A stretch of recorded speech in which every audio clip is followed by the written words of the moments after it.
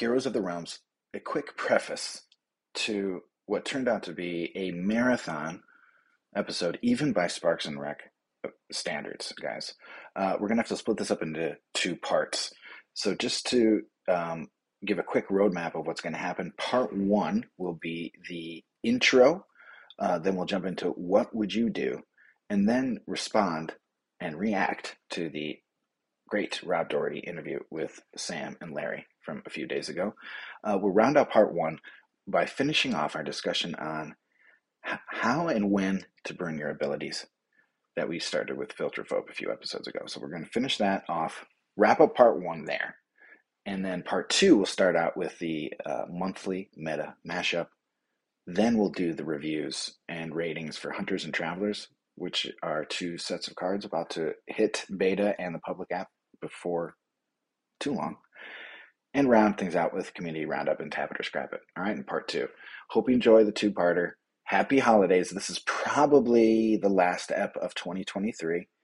And also Double Dubs' last before he goes on a paternity leave for a little bit. So enjoy it. And we'll see you on the flip side. Happy holidays, everybody.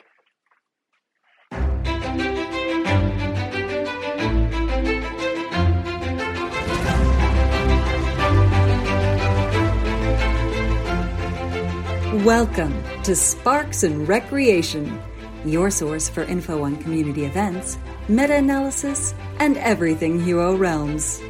Part of the Realms Rising Network.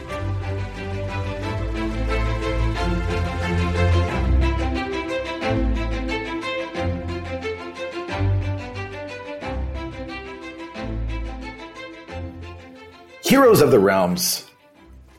That's right. When you hear those dancing violins, you know it's time for your favorite bi-weekly Hero Realms related podcast called Sparks and Recreation. I am one of your hosts, Matthew Jigmalinkba to the Rooks. And here we are, ladies and gents, episode 47.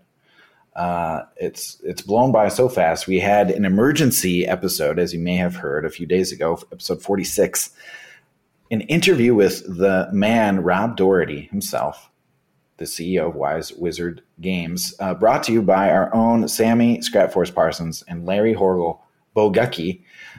Quite an interview it was, and lots to talk about, lots to respond to. We're going to get to that in a bit, but before we do, we got to introduce everybody else who's here with us today. I am not rolling solo, thankfully. We've got a three-way going on today. But that doesn't mean there isn't a solo artist amongst us. The one, the only, Double Dubs, Chris Wahlberg. How's it going, buddy? I'm on a roll. It's time to go solo. Hey. How is it going, everybody? Hyped to be here. Thank you for the introduction, my man. I'm feeling like we got to make this a good one because I'm quite likely to be on a brief hiatus from the pod in the near future here. I've kind of let some folks know, and I think probably even mentioned it on the podcast before, but baby number 2 is due in the near future here. And so, my wife is a candidate for induction starting on the 11th, and her due date is the 17th. So things are going to be happening, people. And, I'm still going to be around in the realms. I'm going to be hanging out in the server. I'm going to be cruising through those levels with all of you guys, but like the regularly scheduled content, like the pod and the stream, I'm going to put a little pause on. But I'm going to be excited to like play the game more. Like I plan on doing that, and maybe even get into some of the Lewis stuff, or even try to chip in on the website a little bit, because those are all like easy to do at like whatever random times that I have. So that's kind of what I'm looking at. And yeah, so I'm hyped for the episode. That's what's up for me.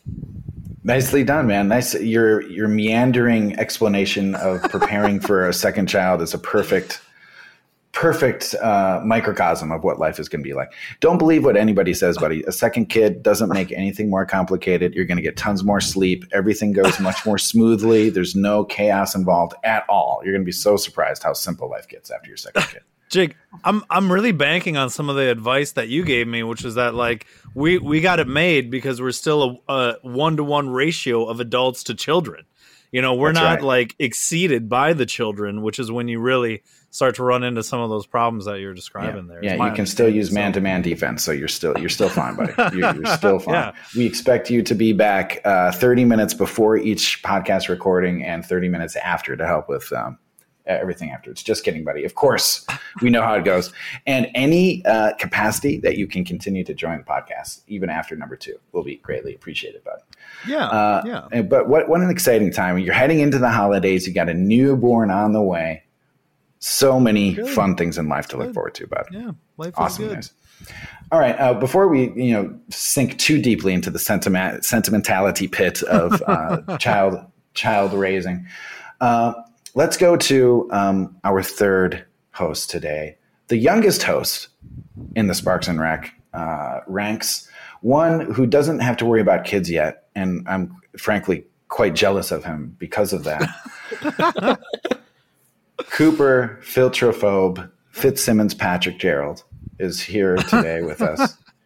Just kidding. I know it's Fitzgerald, but I'll never live down getting his last name wrong on the podcast when we introduced him as a host. My introduction is already going longer than his reaction to the intro is probably going to be. How's it going today, Coop? Yeah, it's going great. It's nice and warm in Sydney, so I've got a fan on. And yeah, thanks for getting my name partially correct this time. You remembered to put the Gerald in it. It's always appreciated. Yeah, I'm excited to be here and to share my child, not quite as physical as Dubs's will be, the monthly meta mashup. Yeah, should be a lot of fun today. And yeah, some absolutely exciting news we got out of that interview. That just spontaneously appeared while I was live streaming. That was also pretty fun. That was great. Sam didn't even realize. I was just in a Discord call with Dusto trying to sort out some audio, trying to sort out some webcam issues, and then Sam just pops up right as that finishes and starts ranting about the whole thing and didn't even realize it was on a live stream. He's like Love it. loud whispering from his friend's house where there's like a baby sleeping, and he's like, yeah, they're going to release 2 levels at a time. Yeah, great stuff. Now, just to lift up the curtain a little bit here for our beloved listeners, Sammy Scrapforce Parsons, by the way, this very same person who has forgotten to show up for multiple recordings, including today. He totally forgot we were recording today, and he's not here. But he is forgiven. He's forgiven because he comes through big time with interviews like he did at PAX Unplugged. Of course, Larry as well stepped up big time and snagged Rob Doherty and got a really great interview. And in fact, I would suggest, even if you don't listen to the whole interview, before you get into our reactions in a few segments from now, go back and listen to that interview if you haven't yet, because he gives a lot of information about what's going to be happening with the game in the coming weeks, months, and even years, I think, if you look at the grand picture. So it's a really great interview. Thanks to Sammy for that. But still can't fail to dig at him when he misses yet another recording just because he forgot it, even though we were talking about it literally like within 48 hours on Discord together. Anyways, I would be remiss if I didn't say thank you to all of our patrons, our supporters, our listeners, our Discord members, our community players, everybody. Thank you for being such a part of this great and wonderful community. You make it all worthwhile. Thanks, everybody. I don't think there's anything big to announce on Hero Helper. Filtro, I know you access this in more ways than the rest of us do, aside from Sammy, I think. Have you noticed or heard any things in the pipeline for Hero Helper? If not, that's okay. I haven't heard anything necessarily in the pipeline for Hero Helper, but it will be good to know that when we, spoiler alert, arena games are tracked for Hero Helper. So when that part of the discussion comes up, all of your level 16 games played in arena will be recorded. Awesome. That is actually good news. All right. So Hero Helper is ready for Arena and level 16 coming up, which is going to be fun to talk about, by the way. Filter, why don't you keep going? Give us a quick teaser about the monthly meta mashup. Yeah, so since the last monthly meta mashup, we've seen 2 balance patches. The first one was the Monk nerf and the Barbarian buff. We'll definitely dissect that one, but safe to say that the Barbarian is even more powerful than the Monk was. And after that, we'll it's only been out for about 2 weeks now, I think, the most recent patch. So the data's not quite as good, but there's still enough there to talk about it. How they've nerfed the Barbarian back down, buffed the Monk up again, and also nerfed the Bard. So just have a quick look at all of those. We'll skip over production because it's the same as all, and it's about to change dramatically. And a lot of those other ancestry classes they're pretty stable at this point. Nothing's really changing. Yeah, good stuff. Looking forward to that. And just a quick reminder, too, to the listeners that if you haven't checked out Filtro's write-up on the Realms Rising website for his monthly meta mashups, do so. They're awesome. Just a wealth of information, really good breakdown of where the meta is at right now, and it's a good companion to read before or after you listen to this discussion. So definitely check that out as well. All right, before we continue on here, Dubs, why don't you give us a quick overview? What do we have planned for the episode today? Yeah, well, we're going to be kicking it off with What Would You Do? Today's was submitted by Logan K. Stewart. Thank you, buddy, for your submission. We're then going to devote a good chunk of time to some reactions to the interview with Rob Doherty. And so that should be good. We're also going to do kind of like a sub-main focus where we chat about burning your abilities. You may remember from what was a few episodes ago now, the last one that Filtro was on, I believe, we were going through the different class abilities and when you may consider burning through those. So we did the first half on that previous episode. I think it was 43. And so now we're going to tackle the second half of that. After that, we're going to cruise into the monthly meta mashup. Really looking forward to getting into the data we're seeing there. And then we decided, as part of that interview, we found out that the sets of hunters and travelers from the overall journey set are going to be what hits retail next. So we went through and we're going to break down these cards. We did a little bit of a tier maker where we kind of organized them through, but we're going to discuss what is in those cards. Depending on the time, we might get into a little Ancestry Almanac, but for sure we'll be closing out with a community roundup and a tap it or scrap it. So plenty to get into. Stay tuned.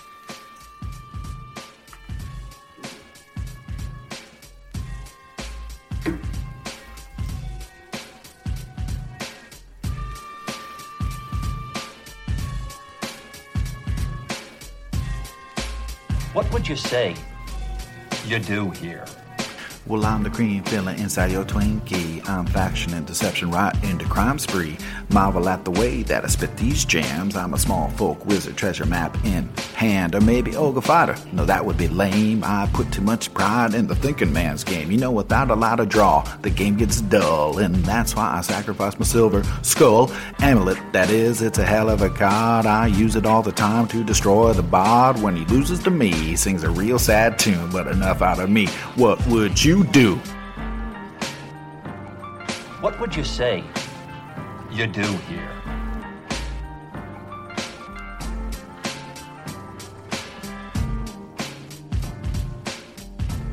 Great stuff. I wonder how long it's going to take before we get sick of that intro, but I still love it, and that's all that matters. All right, guys, here we are with What Would You Do, number 42. Dubs, you do such a good job of painting the scene. I'm going to let you do it. You seem primed and ready to go for it, man. I was about to, and I looked at it, and I said, you know what? Let's just let Dubs do it. He's much smoother at it than I. All right. Well, everyone, as you know, the What Would You Do segment is contributed by community members like yourself listening. We would love to receive submissions from you, the listener. If you have a great scenario to submit to us, please reach out to anyone on the podcast via direct message on Discord. Send us the screenshots. We are going to want to see the complete game state, including your deck, your discard, your opponent's deck and discard, along with the little in-game menu that shows what level and turn it is. For this specific game, we are playing level 14. It's the very first turn of the game. We are playing as a human ranger against a human fighter. This is part of Logan's banned event, where a lot of the popular metagame choices were banned from the competition. So we'll see some unusual skills and abilities and items that are chosen here. So we'll kind of go through and run through the builds really quickly. For track, we're on the 3-2 track that only costs 1 gold to use.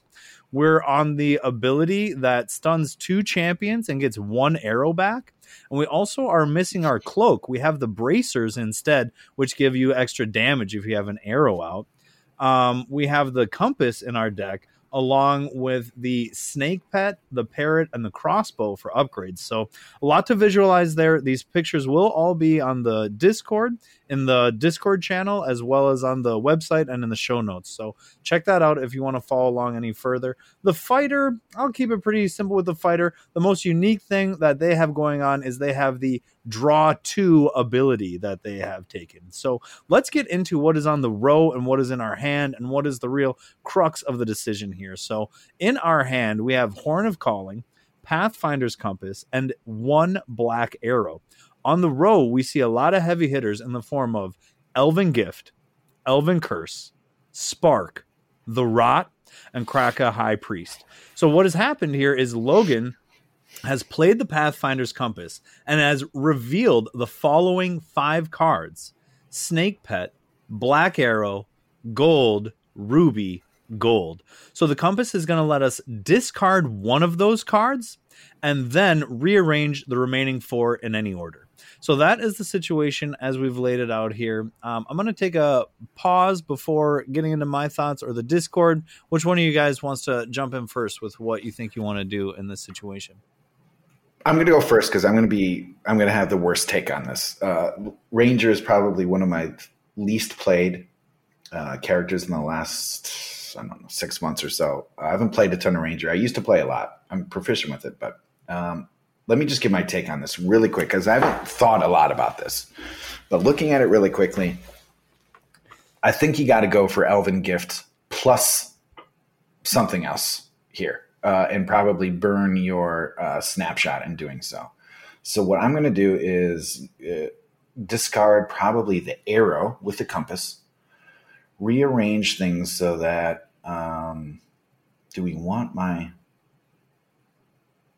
do I even care about the snake? I don't know. Maybe not. Maybe I actually want to leave my snake out for next turn. So wait, how are we going to do this? Actually, I'm not going to be able to get a bow, am I? So throwing away the arrow is kind of pointless.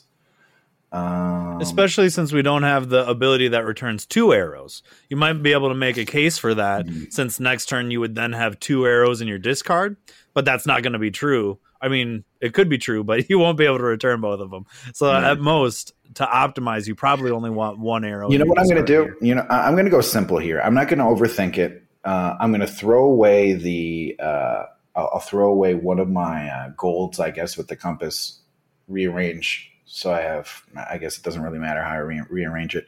I'm going to buy an Elven Gift and call it a day. End turn. I'm not going to save any. I'm not going to use any of my abilities, or I'm not going to use my snapshot. I'm not even going to use track.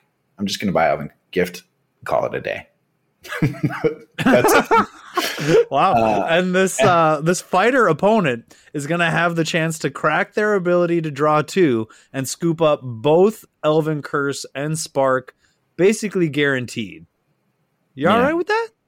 Yeah. Yeah, but I mean, if I use the best thing that can happen is I can probably get Elven Curse and Spark, or if I want, I can get Rot and Spark, right? If I want to get 4. Yep. But is that going to be worth burning my thing first turn? Maybe it is. Yeah.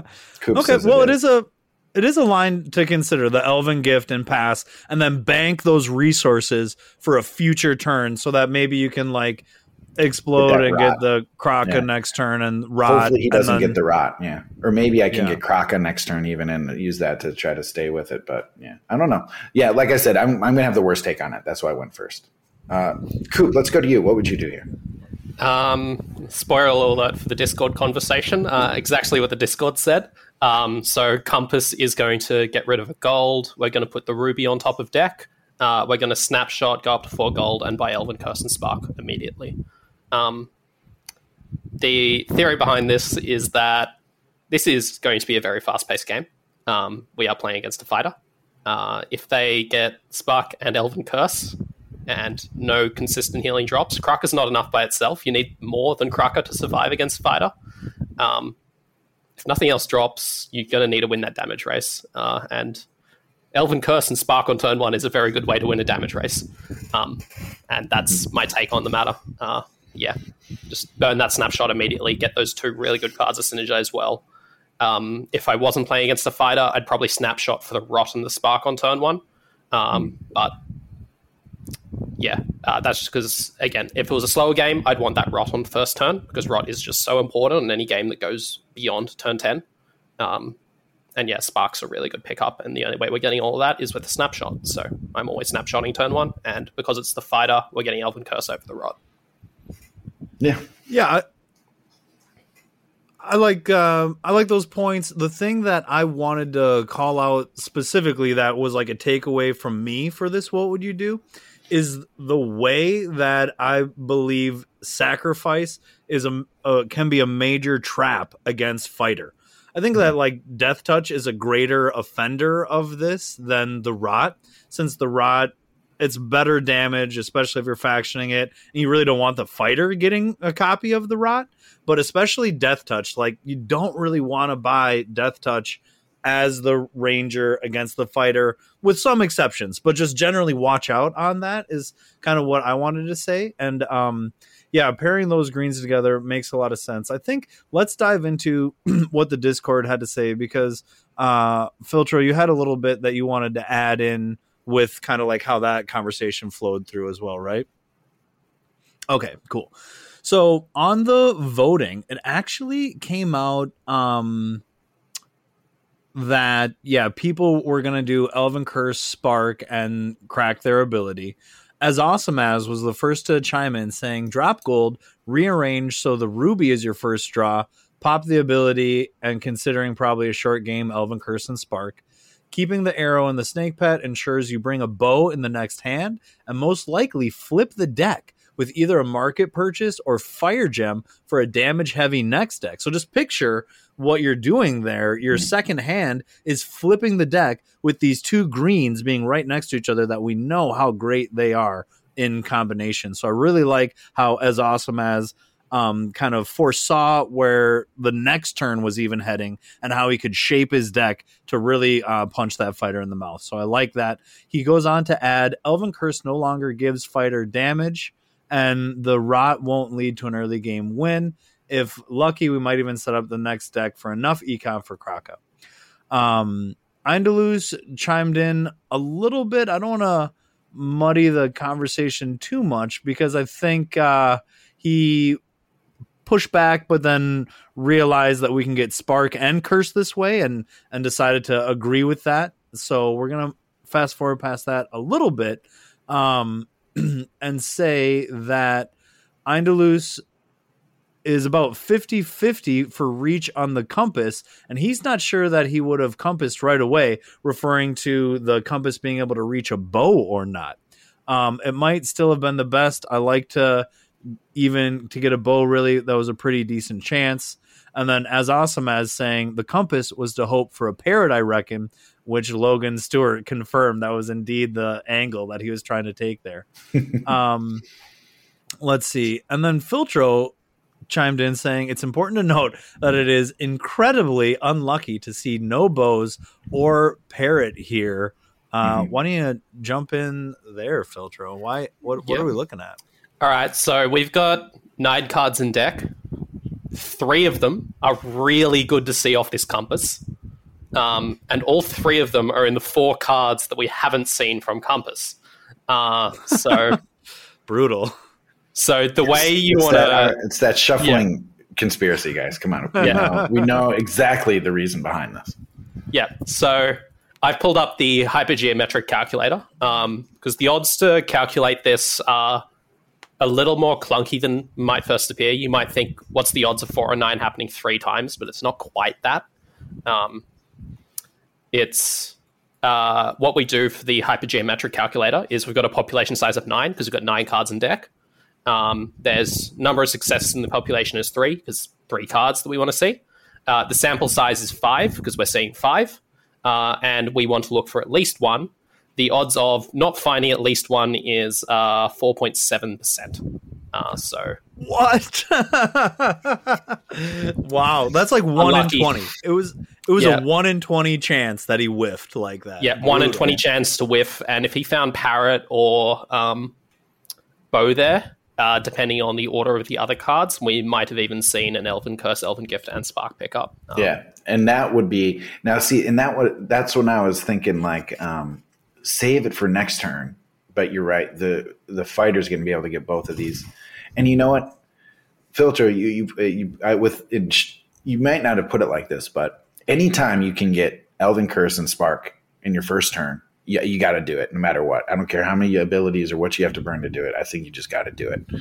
And yeah, I was probably underthinking that part. I'll push back on that because sometimes you can buy 2 Elven Curses instead. Okay. Wow. Well put. Yeah, like that's one situation where you would not choose the Spark. Yeah, I think this is really good. I just want to say thanks to Logan for submitting a really cool what would you do with the compass involved, because this is a kind of a new twist on things that we usually look at. So this is a good, really nice submission from him. Yeah. We're happy to do the ones where it's like a stacked market and it's like all these cards are good. What should I do? Like, and that's kind of like the most normal one we see, and that's cool. We like that. But like when it's other stuff and it's like, oh, okay, that's a spicy decision. Like, so yeah, keep an eye out for those. We love to get more of those. Keep the usual ones coming too, of course. But any like off. How Logan K. Stewart to send an off meta? What would you do, right? Because these are off meta, man. Shout out to you, buddy. Anyways, I think that about does it for the segment. Any closing thoughts on this one, or? No, that was a good one. As always, guys, I think I just got a new submission from As Awesome As this morning for a future What Would You Do? And I think we're starting to run a little low. I think we're running close through episode 49 or 50. Please submit your What Would You Do's. Give us some screenshots. We're always happy to get those. I can whip them up into a cool looking graphic and have the community vote on them, and we can discuss them on the podcast. So thank you so much for those submissions, guys. All right, guys, I think we're good. Let's transition into our main focus for this episode, the reaction to the Rob Doherty interview.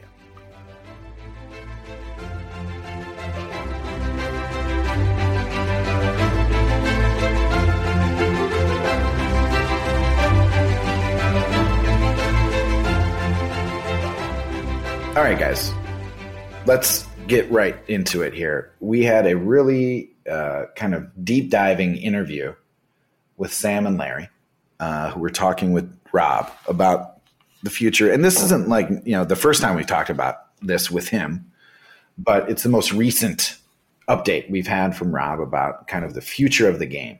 All right. And Cooper gave a really good kind of summary of the different things we'll be looking at. He mentioned also the arena is actually going to come back into the forefront again. But probably the biggest news, at least in terms of the retail app or the whatever we're calling it these days, the main app that is available to everybody, is that Cleric Ancestries are going to be dropping. Probably, maybe even by the time you listen to this podcast, it might be available or just about to be released. I think he said Wednesday, December 6th, U.S. time. It's going to be the start of Ancestries, guys. Now, they're not going to release everything at once. They're going to do it piecemeal, which is probably a good idea. Although maybe that's a good place to start, guys. What did you think? How are we going to react to this? Basically, he gave an overview of the packages or the kind of the release schedules that they're thinking of and how they're going to do this. Dubs, what did you think about this after listening to the interview? So my like gut preference is that I would have wanted to have it all come out at once. From the player perspective, it is a little overwhelming to open the floodgates like that. Because all of a sudden you feel like you have a ton of characters to level, and I'm still not even done leveling ancestry characters, you know. So I kind of see that side of it. But additionally, what he let us know was that those art pieces that we've seen for the ancestries in the beta version of the app, those aren't finalized, and that once they get the finalized version of those ancestries, that's when it's going to be released out to the public in that order. And so to me, knowing the why always goes a long ways in terms of like, it sounds weird to say accepting a decision or something like that, because like even if I weren't to accept it, there's nothing I could do about it, right? But well, like, you know, like about it. Yeah. Right, yeah, like I'm not going to complain about it because I understand why and I get it and it makes sense. He doesn't want people to be paying their money for an unfinished product, and I support that decision that he's making there. But that does kind of bring in another side thing, and I hope that people don't say like, oh, Wise Wizards is trying to milk us for all the money that they can, which is that I do believe he said you're going to have to purchase these ancestries individually, right? And I think that is going to turn some people off. Yeah, it is nice that you're going to be able to spend gems on it because the Kickstarter backers of the app did get these gems. So for them to be able to spend their gems on in-game purchases, of course, I think is great. But yeah, that's just like a small little thing that I could see.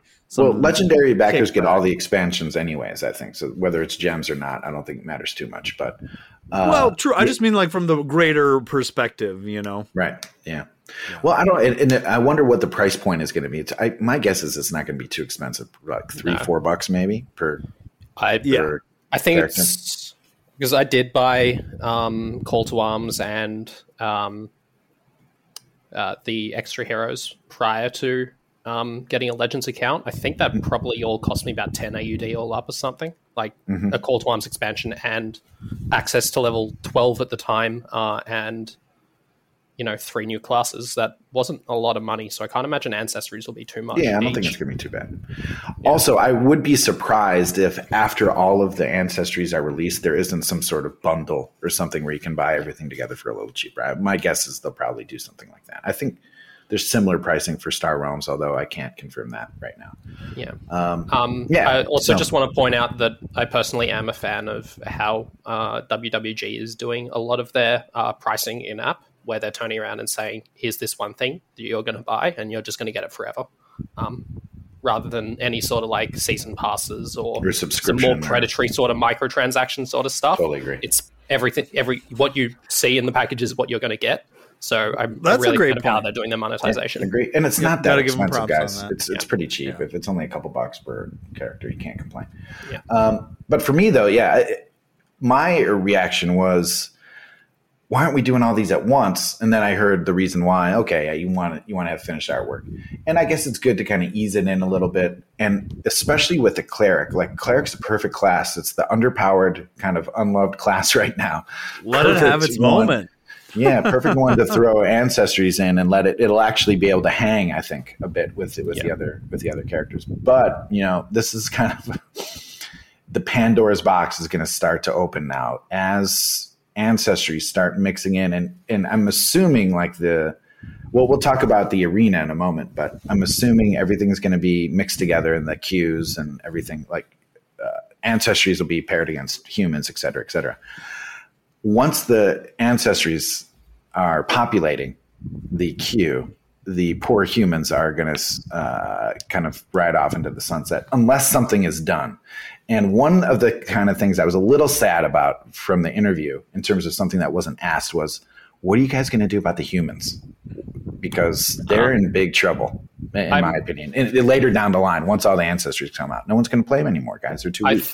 I briefly remember Rob talking about how they were kind of weren't getting enough data out of the beta queue to really make any calls on ancestries. So I think we probably might see some balancing once everything does go to retail and there's a much larger sample size. And I think that was maybe potentially alluded to, that they just weren't getting enough data out of beta to actually make any meaningful decisions. Right. Well, I mean, I think, all right, here's another thing we can talk about. And we're kind of jumping a little bit, but there's so many things he talked about and so many things that kind of piqued my attention. This is one of them. And talking about the amount of data they're getting, how they need more data or significant statistical data points to make effective decisions. Totally get all of it, right? But that's what happened when you have a pretty small beta pool. You got to work with what you have, all right? And when you have a lot of players who play the game a lot, who are highly skilled, in my opinion, who are making observations and suggestions as to the balancing, saying you don't have enough data is kind of kicking the can down the road a little bit, in my opinion. I'm trying to say this without being too critical, because I think they're doing the best job they can in terms of balancing. But like saying we need more data, we need more data. You have some data and you have people giving you opinions. And there's not only that, a lot of the opinions and critiques of the kits and the balancing and the power curves of the characters are made almost instantly when the characters become available. So players like, oh, this looks problematic, or we still try it, we still play it. My point is, a lot of the players in our community identify problematic areas with these various characters. We play them out, it happens, then they get changed. And it's kind of this process where, and this might be part of the fatigue of being a beta tester, is the testing doesn't move at the same speed as you're hoping for, as you can see, or as you might think. And maybe that's a good thing, because we can be wrong as well.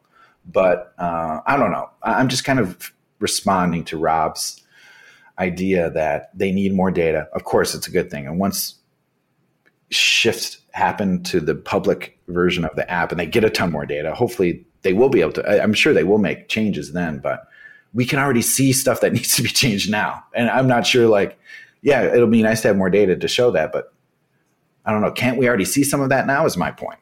Yeah. End rant, guys. I don't know. What did you think about this need more data? I think we have enough data to suggest that Half Demon and Small Folk need to be nerfed. It's quite frankly, it's a miracle that they dodged the first nerf hammer.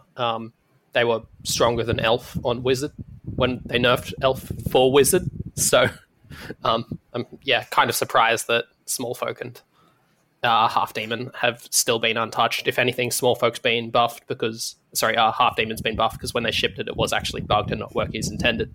But yeah, that's not necessarily a buff though. That's just a bug fix. But it's the same thing, right? Yeah, and it's the same thing even with the Wizard. Even if we're not talking about ancestries, like the Wizard Ruby, a lot of us saw that this is unsustainable. You can't have all this econ with the Wizard. It's just going to get out of control.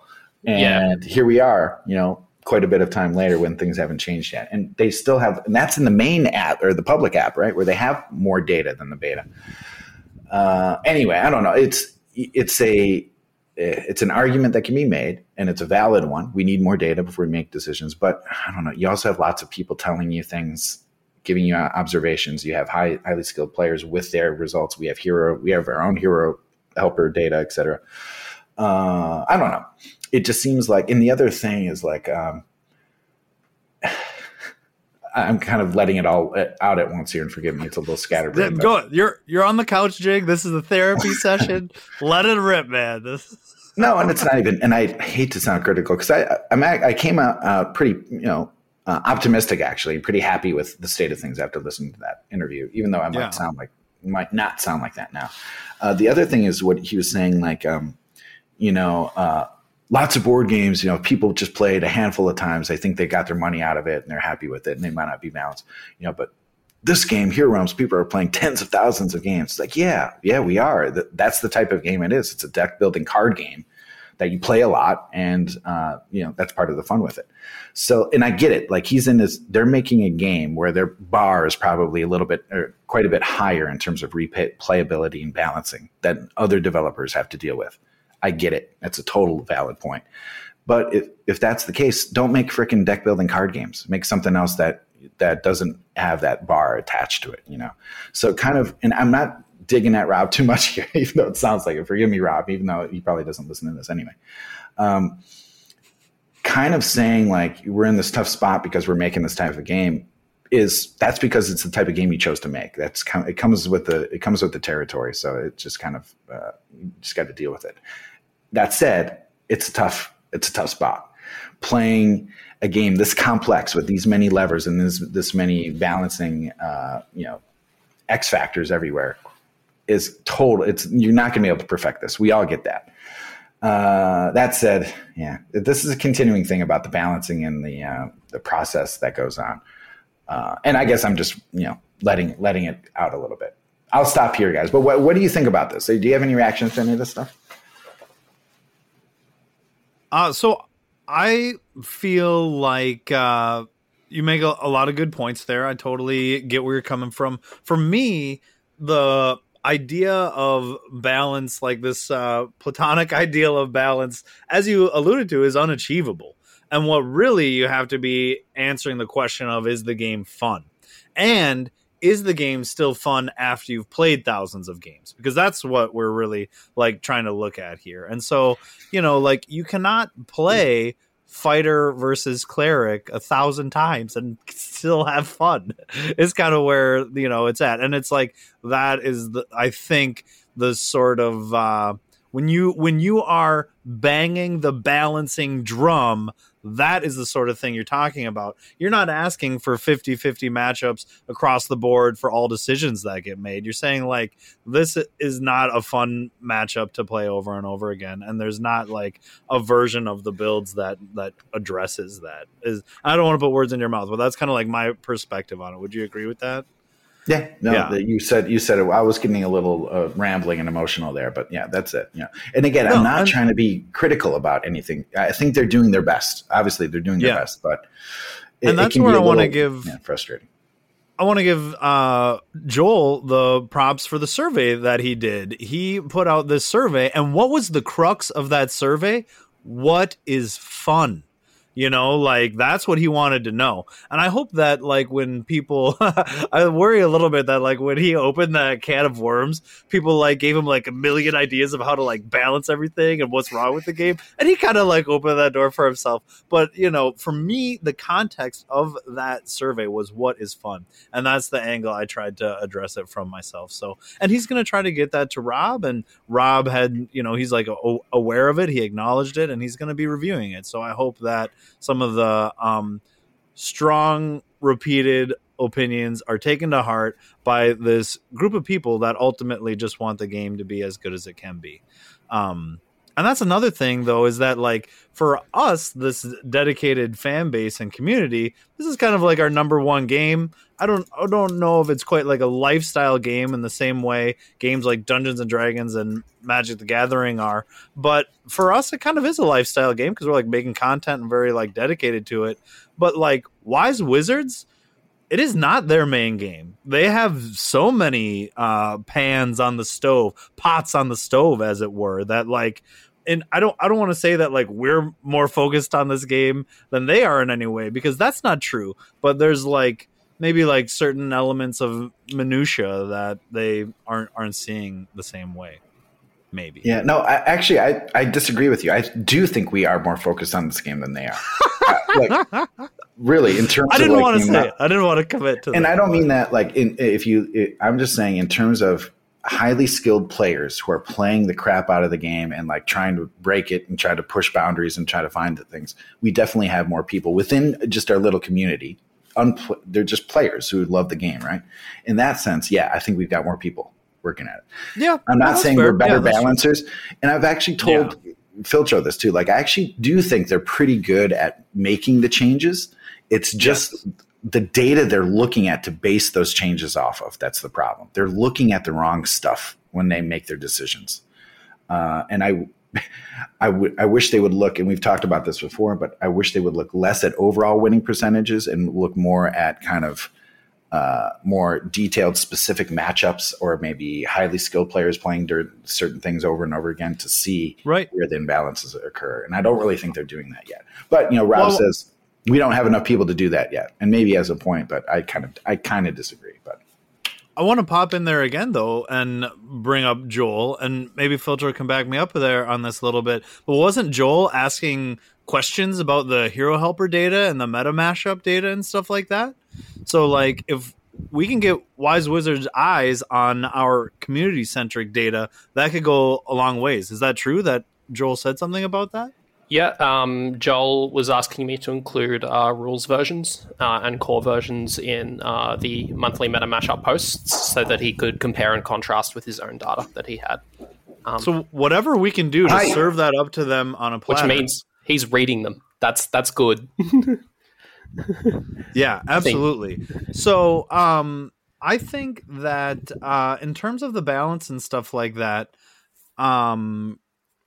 we have kind of talked about that pretty in depth. One thing that we could segue a little bit to is what the overall roadmap of what he said retail was going to look like. Filtro, do you have a handle on that? Can you give us the kind of recap of what we got out of the interview?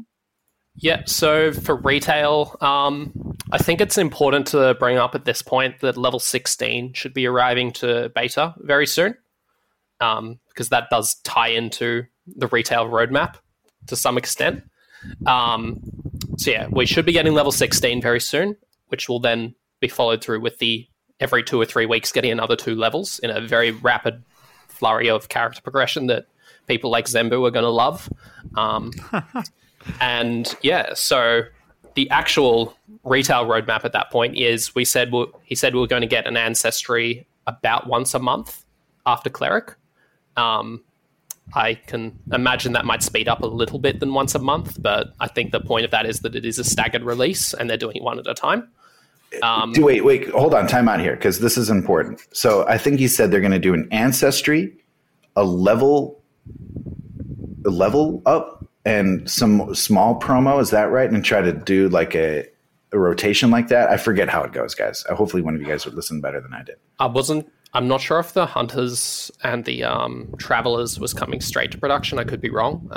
There was a lot of information that interview, so I could just misremembering. But well, no, he did say they were going to beta test that first, but I thought they were going to do like and I might be mixing the beta release stuff with the other stuff, because they are going to do the beta level caps. I think like once every 2 or 3 weeks, he said, right? Yeah. I might be conflating those two things together. Yeah.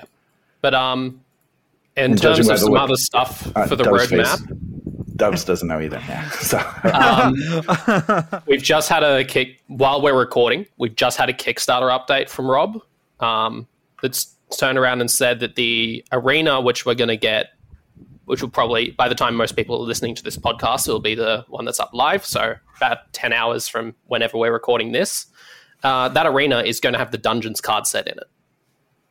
Whoa. So that is some very exciting news for a lot of retail players. They're going to have almost unrestricted access to the Dungeons market card. Anyway. Yeah, the markets, market. Right? Not the characters, but yeah, the dungeon market is going to be in the next arena. Okay, wow. And they control which characters you can play with, right? So yeah, so they're going to have they're going to play their normal classes at level 12, 14, whatever it is, down level standard queue. I'm not quite sure. But the dungeon market deck is going to be the market deck for the next arena. Mm-hmm. In terms of other things for retail, I believe he said that we're going to get level 16 upgrades specifically into arena at one point. I don't think he was clear on the exact roadmap for that, but I believe that will happen. Mm-hmm. And I imagine that's going to be similar. Level 16 upgrades are going to be in a future arena for retail. Yep. So Beta's just going to get level 16, and the level 16 upgrades are also going to be in an arena at some point in the near future. Well, it's smart. They're basically going to use arena as like a beta testing conduit now, which is what I've been. You gotta love that. That's I've been saying they should open up everything to all the players for like a month or so.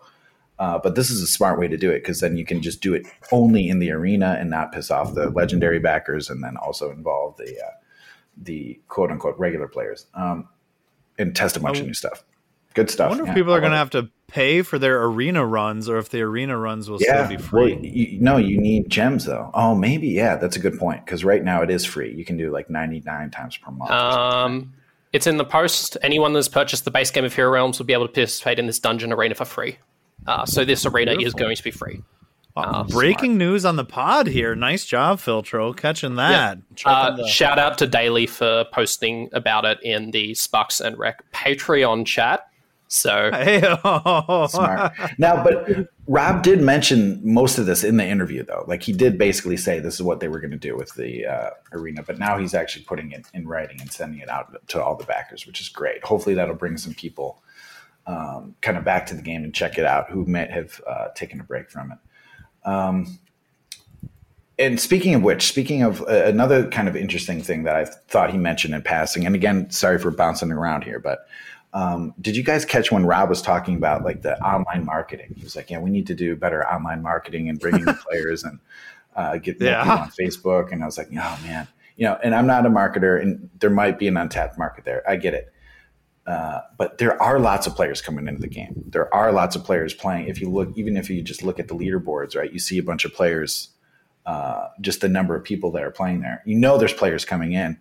It's keeping those players that are coming in that we need to be worried about. And I think hopefully the steps they're taking to release a lot of this new content will go a long way in retaining players, because I think we're seeing, in my just total, observation only, anecdotal evidence only, I think we're seeing a lot of turnaround, or we're seeing a lot of players come in, check out the game, and then just kind of, move away from it. Hopefully they come back. Hopefully we can retain some more as the game develops more. But that was kind of a promising thing. I'm not sure marketing is the answer, like in terms of saving increasing the player pool. It can't hurt, I guess. But what did you guys think about that when you heard it? I just remember him saying that he thought marketing was going to be mad at him for like committing to the Wednesday release or something like that. But it looks like they're on track for some rumbling tomorrow. This release of the Kickstarter update makes me wonder if we should still expect Cleric tomorrow or not. I feel like that would have maybe been alluded to if they were on track for that, but I'm not sure. It's separate of the Kickstarter, so maybe not. Maybe I'm totally off base there. Because it has nothing to do with Dungeons. That they would be releasing Cleric Ancestries. So. Yeah. Good point. Okay, well, those are the big things that I had listed in terms of my checklist of things as I was listening there. Do you guys have any other reactions or like things you thought were interesting or wanted to bring up before we move on? I got a little bit. Filtro, did you have anything? I'm just excited. That's all. I'm keen for the rapid flurry of level ups. I think a problem they have specifically for ancestry data points is because there's so many different ancestries. It's very hard to get each one individually for each class. Mm-hmm. But the thing about level ups is you can remove ancestry from the equation and just go, when clerics have beta at level 14, they have this win rate. And then when they get to level 16, all the clerics, their win rate goes up by this much as a pool. And then when they go up to 18, the win rate goes up or down by this much as a pool. So we should theoretically have enough data, even if it is in a rapid flurry, just because you don't really need to consider ancestry when you're looking at the effect of level ups on the classes overall. Yeah. And I also think we're probably going to see a glut of certain types of builds. Like we're going to see a lot of half demon clerics, and we're going to see what else? Maybe some small folk clerics, maybe some. You could try elf for clerics. The card advantage. Yeah, maybe some elf clerics. Yeah. I can't wait for someone to lose to an ogre cleric on ladder and go, damn, that looks so cool. And then they're going to go buy that ancestry pack and they're going to level up that ogre cleric and go, this isn't actually that great. What have I done? It's good. Someone's going to do it.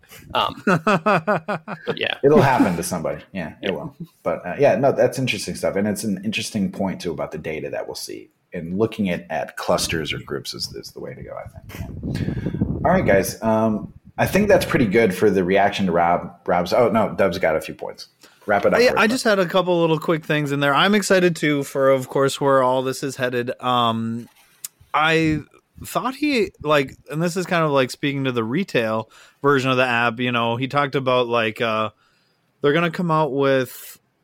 He's talked about the alternating release cycle. Did he kind of say something about one of the things they'll be alternating in is new characters? Are they going to introduce new characters to retail, 2 characters at a time? I thought he kind of squeezed that little tidbit in somewhere. Maybe worth going back and listening, but I thought you guys maybe had remembered that. No, I didn't either. And I was listening, I listened to the interview twice actually, and I still haven't. I'm still kind of fuzzy on some of it, but okay. There's a lot of information there. They were going pretty fast. I'm not sure. I didn't hear anything new about new characters, Dubs. But yeah, I could be wrong. I thought they were going to do. I do remember something about like bundling, or not bundling, but doing like he's going to do like ancestry. Cards that add to the market, things that change your character. Cards that add to the market, things that change your character. Basically. And I think that category of like things that modify your character is going to include new classes. I think that he's going to slip new classes in there. I think Ancestries counts as that. Yeah. So and I think that like so Ancestries new levels and then maybe eventually counts as that or the something. the new dungeon characters as well. Yeah. But one of the things on my mind a little bit is that like, are we going to continue to see this like delta between the beta server and the retail where like, I don't know, man. I hesitate to say this out loud, but like, I kind of feel like they're going to take level 24 away at some point. They're not going to want to keep having all of us playing at level 24 when the rest of the player pool is not playing at 24. I don't know. That's just kind of like my sneaking suspicion, is that like some of the beta stuff that we've been testing, once they're ready to like send this to print, I wonder if some of it's going to get rolled back. And I'm not trying to be the the voice of doom or speak it into reality, but do you guys have any concerns about that? No, Rob did say they were planning on doing that at one point in a kind of an offhand comment in a Wizard Weekly, I think. He was like, I'm just worried about when we have to take it away or something like that. And I didn't want to direct quote it because I don't remember the source and I wasn't sure if I had imagined it, but I thought that somewhere in some of the Wise Wizards content I had seen, that was said. So I don't know. I'm not saying this is like a watch out because this is coming, but it's something to think about. My thing is it'll just drive players away. They'll be like, oh, I can't play my characters anymore. I guess I'll stop playing. Is probably what could happen. So a big pushback from the community if and when that happens. There will be a pushback, and there will be no winning on either way. I don't think. You got to be careful about that. It'll be interesting to see how they deal with it. But the sooner we can get everything together, get that gap between the beta and the public app erased, the better, in my opinion. But yeah, all right, guys. Yeah. Oh, keep going, Dub. So you got some more? Yeah, I think overall, though, I don't want to end on like a note of like the beta's going away and there's going to be this conflict, because really what I do think is happening here is that there's going to be I really feel like they kind of have their ducks in a row quite a bit here. This was like the testing and the unknown, and we got to get dungeons out. But after this, it's pretty laid out. The cards are already designed. You know what I mean? Like, we're going to be talking about the Hunters and Travelers cards. They could already be working on that. They have the Ancestries done that they're going to slow roll release. They have the levels. Like, I really am optimistic that in 2024 we'll see a much more steady release of content in both versions of the game. And that's what I wanted to close this segment out on, is that I think we're going to be on the upswing of seeing more content for the game, and I'm thrilled about that.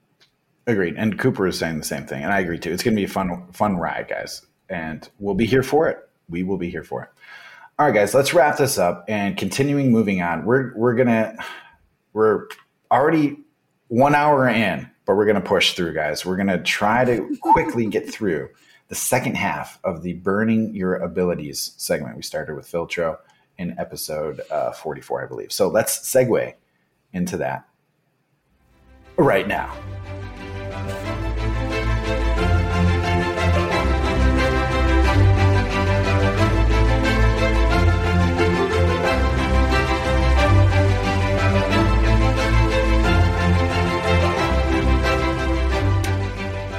I keep waiting for a vocal to come in there, but there isn't on that one.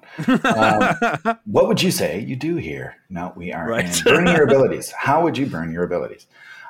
In the first segment, when we did this, we made it through Alchemist, Barbarian, Cleric, Bard, Druid, and Fighter, I believe. We made it through the first half. We left the second half for part two, so we're just going to jump right into it, guys. We'll start with the Monk. Monk's a fun one. I already know how Filtro is going to answer this, but I'm going to let him answer it anyway. A, what's the best Monk ability? B, when do you burn it, Cooper? So my opinion for the best Monk ability is the heal 16, draw 2 cards. I will add a quick addendum here that I think Monk is probably the only class where all 3 abilities are a viable choice. It's quite outstanding in that regard, where generally all 3 abilities are very good to have in a character, but I think the heal 16, draw 2 outweighs the rest. It pretty much locks down aggro matchups. If you've got the damage one, going for damage races with Barbarian at the moment can be a little bit dicey. But that heal 16 really helps you keep your armor on for a bit longer, which is really important in the matchup. And the more important bit of that ability is the draw 2 cards bit. And when you have 6 gold on turn 1 and draw 2 cards, find another 2 gold and buy that Tyrannor, you'll feel great. That's it. Yeah. Absolutely. So, and I think you laid out a good situation when you use that ability, you know, like either you're in trouble against aggro or you want to make a push for a big buy. But I want to make a shout out to Rip, and I want to know if you guys had considered this at all or not, because I'm in love with this idea that is not without its risks or trade-offs, but actually at level 14, not taking hit points at all and going calm and leveling that up into focus and getting a second instance of your ability. Focus is 6 health or draw 1.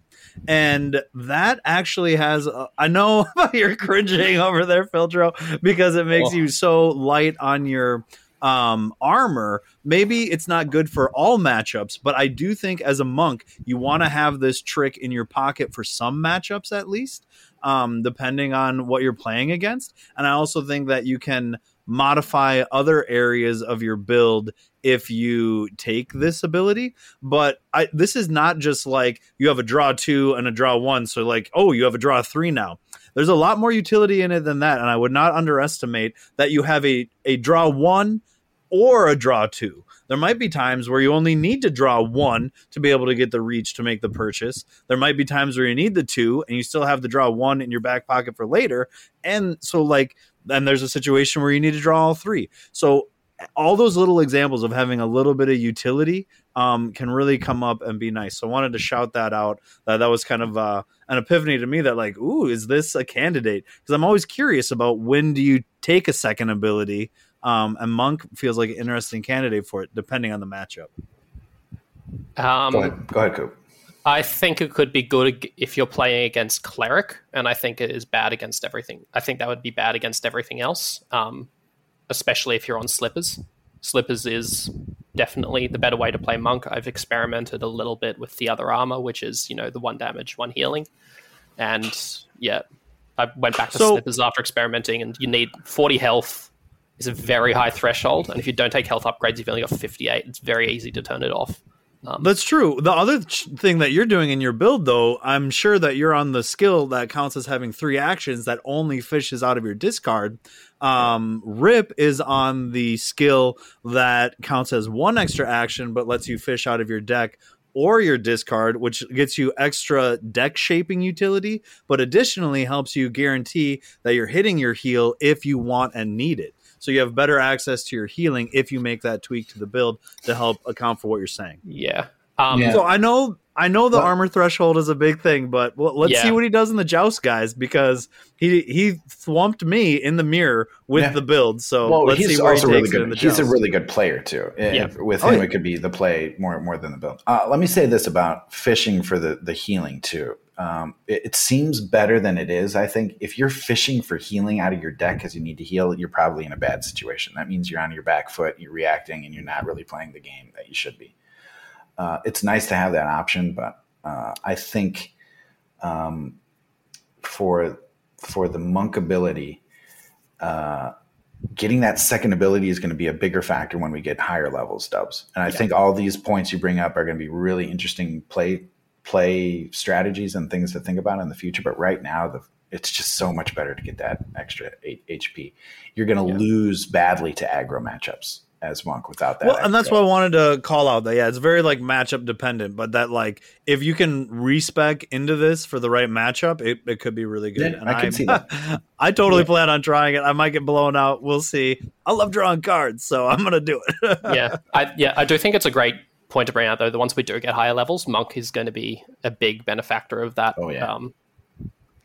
Like again, all three abilities are good. Like some classes really only have one good ability that they want to be looking at, but Monk's got 3 good abilities, and being able to pick and choose which 2 you want is going to be very impactful. Yeah, that's going to be a fun thing. And that'll be, that's something we could have talked about earlier too, but that's a whole nother discussion, talking about the second abilities. But right now we're just talking about burning your first ability. So right now at level 14, we can speculate a little bit, but let's not walk off too far off the tracks.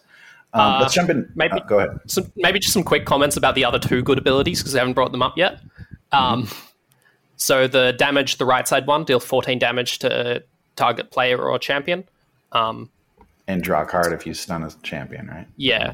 You pretty much want to be using that for damage most of the time. If you're using it on a champion, things have gone terribly wrong.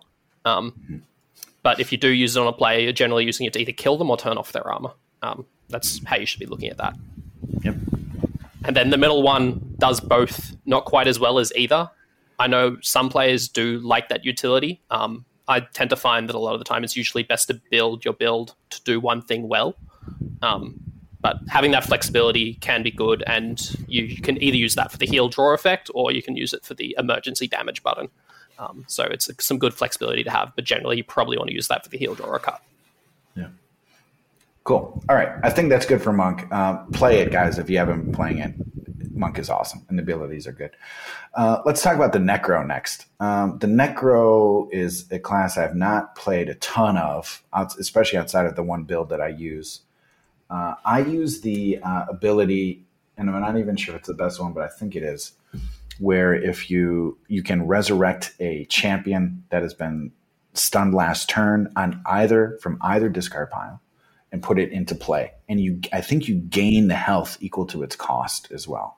So you have a chance to steal. And your opponent loses health equal to its cost. So you get a double swing and you steal. So that's huge. Or you're resurrecting your own even. I think that's worth calling out. Yeah.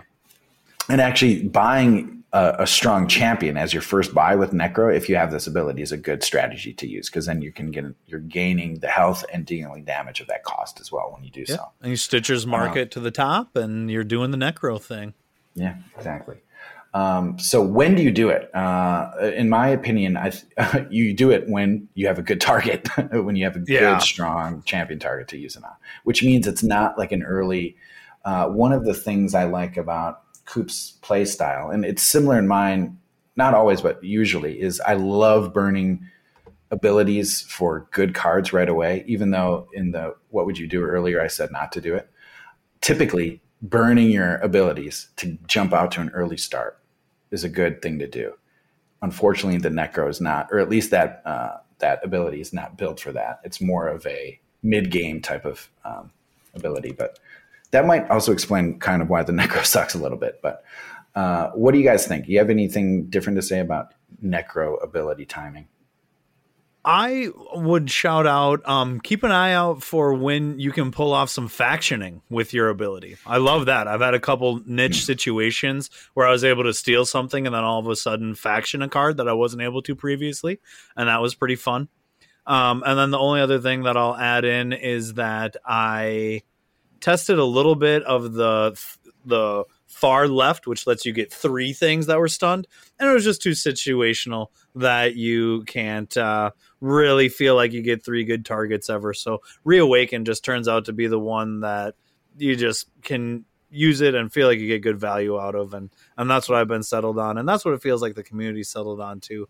I haven't really seen too many people run. The Necro needs healing too. You really need some healing, and that's a really important source of it. Yeah. Yep. Another thing I'll add is tempo good.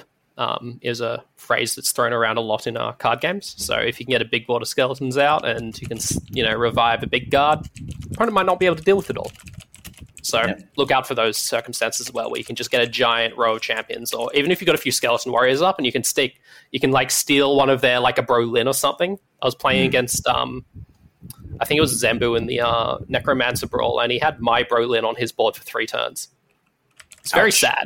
Yeah, I'm guessing you lost that one. You probably Yeah, I lost did. that one. Yep, that's how it works, right?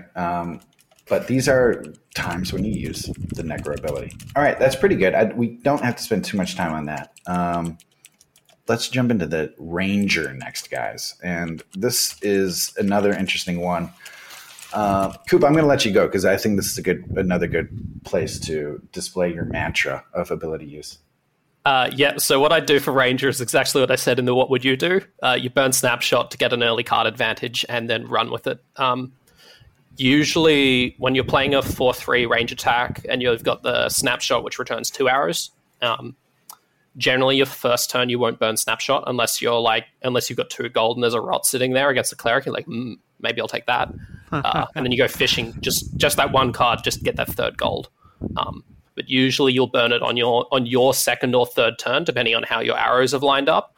And then you'll try to climb up into a big 8 coster, like a Tyrannor or a Crime Spree or something. Something that's really impactful early game, or getting a pair of Rots or a pair of Elven Curses. You just want to get a nice little spike early and then cycle through your deck. And when you've drawn all those cards, you might even be able to flip your deck and then have all those cards purchased as a nice pile of 5 for your next turn when you do that in the process. So, yeah, and I'm sure all high-level Rangers are very familiar with this play pattern, including Dubs. I know he's going to say exactly what I'm saying, where you just go for that big purchase and flip your deck so it's all sitting there for you next turn. I'm going to make a shameless plug for my Ranger article on realmsrising.com. Command F for mini smooth heist. And you'll find the section where I wrote about how the Ranger Snapshot can function as a miniature smooth heist. That was my claim at the time, and I'll somewhat stand by it for sure. Nothing too much to add. Great recap there, Filtro. Thank you.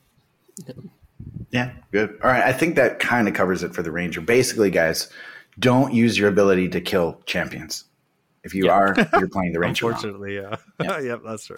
Occasionally, your opponent might get a big champion into play in turn 4 or 5, and you haven't had any arrows in your discard, and then you accidentally stun a champion while snapshotting, and that feels great. But yeah, pretty much it. That's one case where I might work. But you're accidentally stunning champions at that point, not doing it deliberately. I could also see possibly, if a bard gets a really nice champ out early, then using it there, that could be another thing where you might want to burn it. But yeah, you're probably in trouble anyway. All right, good. I think that's good on the Ranger. Thief. All right, now Thief is actually. You know what? Let's do Thief last. Let's do Wizard first, and then Thief. Because the Thief abilities are a bigger discussion. Wizard is less so, I think, because in my opinion, there really is nothing else except Explosive Fireball. You can make a case for burning. Barely. People have argued for Searing Fireball, which is just the 7 damage, just to go straight aggro. But if we're being honest, guys, the utility you get out of Explosive Fireball is just so valuable. It's insane. You should not be choosing anything else. My favorite use for the Explosive Fireball is to get discards, is to make your opponent discard champs out of their hand. It's not always the right thing to do, but if you can have a really good chance, or for sure you're going to make your opponent discard 2 or 3 champions, you do it, and it's one of the most glorious feelings in the game. Another time to use it, obviously, is for market lock. If you see a market locked with all champions, if you drop your explosive, your opponent will not be able to buy anything on their next turn. Again, not always the right call, but if you always keep an eye out for it, because sometimes a well-placed market lock can seal a game for you. Huge swing in the tempo. If you can lock him out, you're basically making him skip a turn. Early game. You either give fire gems or nothing. What are you going to do? So there's one example, and then I'll stop. One example, then I'll stop. If you can get a bunch of good cards in your deck, for example, or buy a good bunch of cards into your discard, you notice that the market is all champions. You have another draw or some other way to reshuffle your deck and lock down the market. Now, basically, you've bought a bunch of good cards, shuffled them up, kind of like what you guys were just talking about with Ranger, and blocked your opponent from buying anything their next turn. You're set up for your next turn, and basically you've gotten a free turn against your opponent where they're kind of handcuffed. They're unable to do anything except sit back and watch you run away with the game. It's kind of an unfair thing that happens with the Wizard sometimes, but if you're watching and pay attention, you can make it happen. Okay, I've said my bet on the Wizard abilities, guys. What else you got? I'd just like to add in one more use case. Sometimes you'll see that your opponent's set up for an econ turn. So, like you look at their deck shuffle and you go, they've got like multiple golds, like a bribe, some fire gems, those they're all just sitting there. And then you're looking at that market row and there's a Tyrannor there, there's a Grok there, and you're like, I don't want them to have this. They can set up this, they can have this econ turn another time, and then you just hit that fireball, even if Grok or Tyrannor is that only champion there. Just go, this champion is so game changing that I cannot let my opponent have it. Yeah. And then because you're playing Wizard anyway, you'll still have a bunch of econs, so you probably just win the race to it at that point if you've disrupted their econ turn.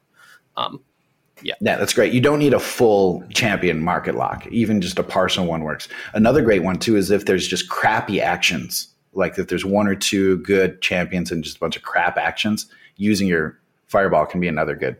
It counts as a market lock because those cards are like clogging up the market. So you're forcing your opponent into a bad decision. Either you have to fish and add this bad card to your deck, and guess what? If a champion flips, you're still not going to be able to buy it. So you're still like low odds or whatever.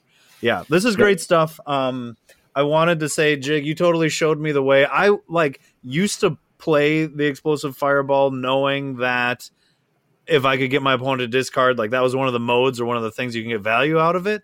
But the amount of value you get by your opponent not being able to play those cards is huge. They're never coming into play. They're never having an effect on that deck cycle. It's like they weren't even there. And then they have to shuffle and draw them again before those cards ever have an impact on the game.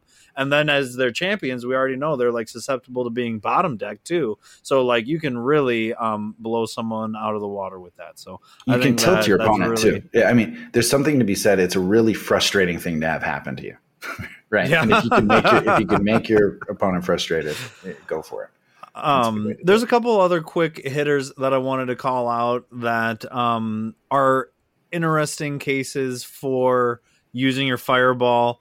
I know that it's such a blowout of a matchup that it's hardly worth mentioning, but against the cleric, you usually want to wait to fireball until after they have resurrected. If you're trying to clear their board, if you're using your fireball to clear their board, then they are just going to resurrect and get their stuff back. So that's something to think about there.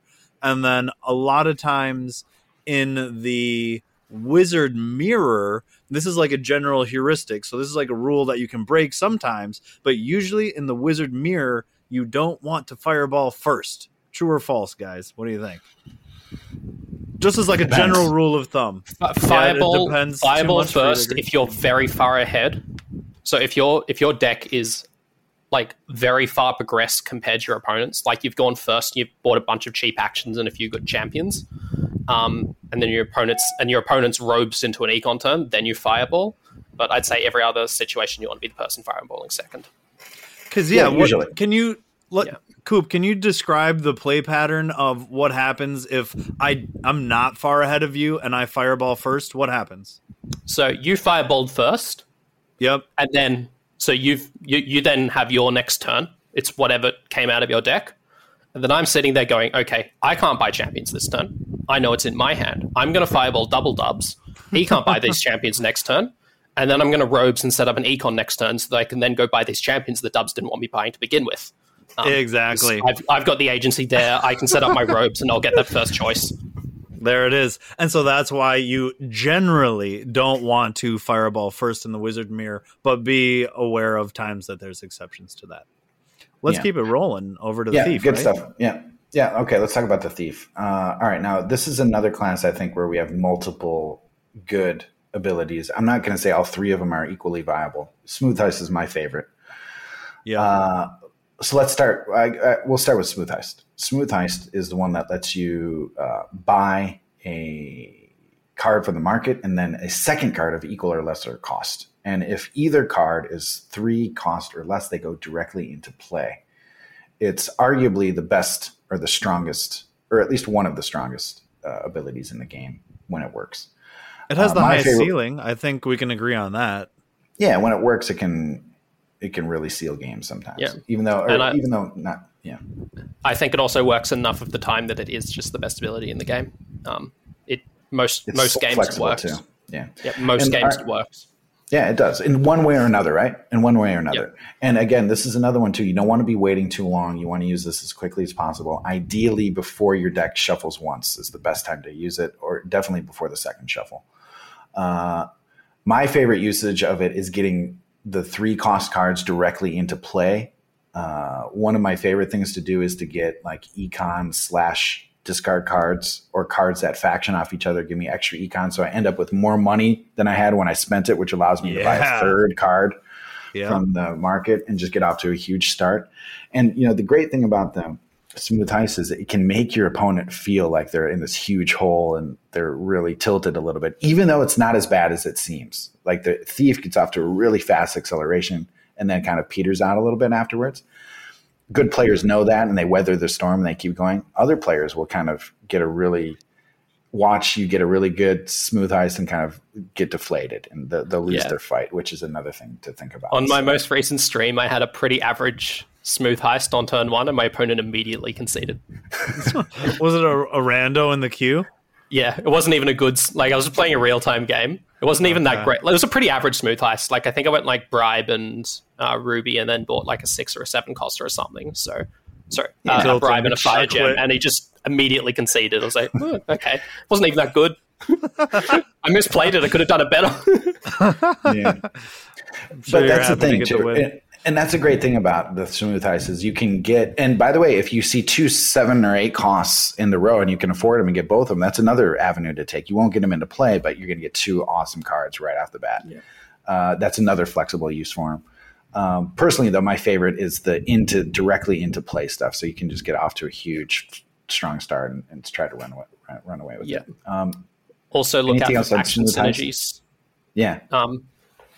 2 cold priests can look pretty, average in the market. Favorites. When there's 2 cold priests sitting there and you can Smooth Heist them, that's it's effectively -1 econ if you use both the cold priest for econ, and there's at least 8 damage sitting there on the faction, and that's a lot. That's a big number. And then you've got 8 health sitting on the board that your opponent has to clear next turn, which can be very difficult for a lot of characters early game. Yep, it's almost an auto win if you can get, unless your opponent has really high damage in their character class, but. Yeah. All right. Smooth Heist, I think we're good. We've talked about the main things. How about Masterful Heist? Masterful Heist is the one where you can steal 1 card from your opponent's discard and then get a second card from the market of 5 cost or less. I believe that's right. Yeah. Now, this is another really good one. It takes a little more finesse. Sometimes it doesn't have quite the high success rate I think Smooth Heist does, but it can be a really effective tool, and it forces your opponent to try to play around it a little bit, which is there's something to be said about that. What do you guys think about Masterful Heist? I love it. It's kind of a great one to go with the boots build and the controlling play style. And I'm going to control the market, and the first good purchase you get, I'm going to steal it from you, and then I'm also going to take something good off the row at the same time.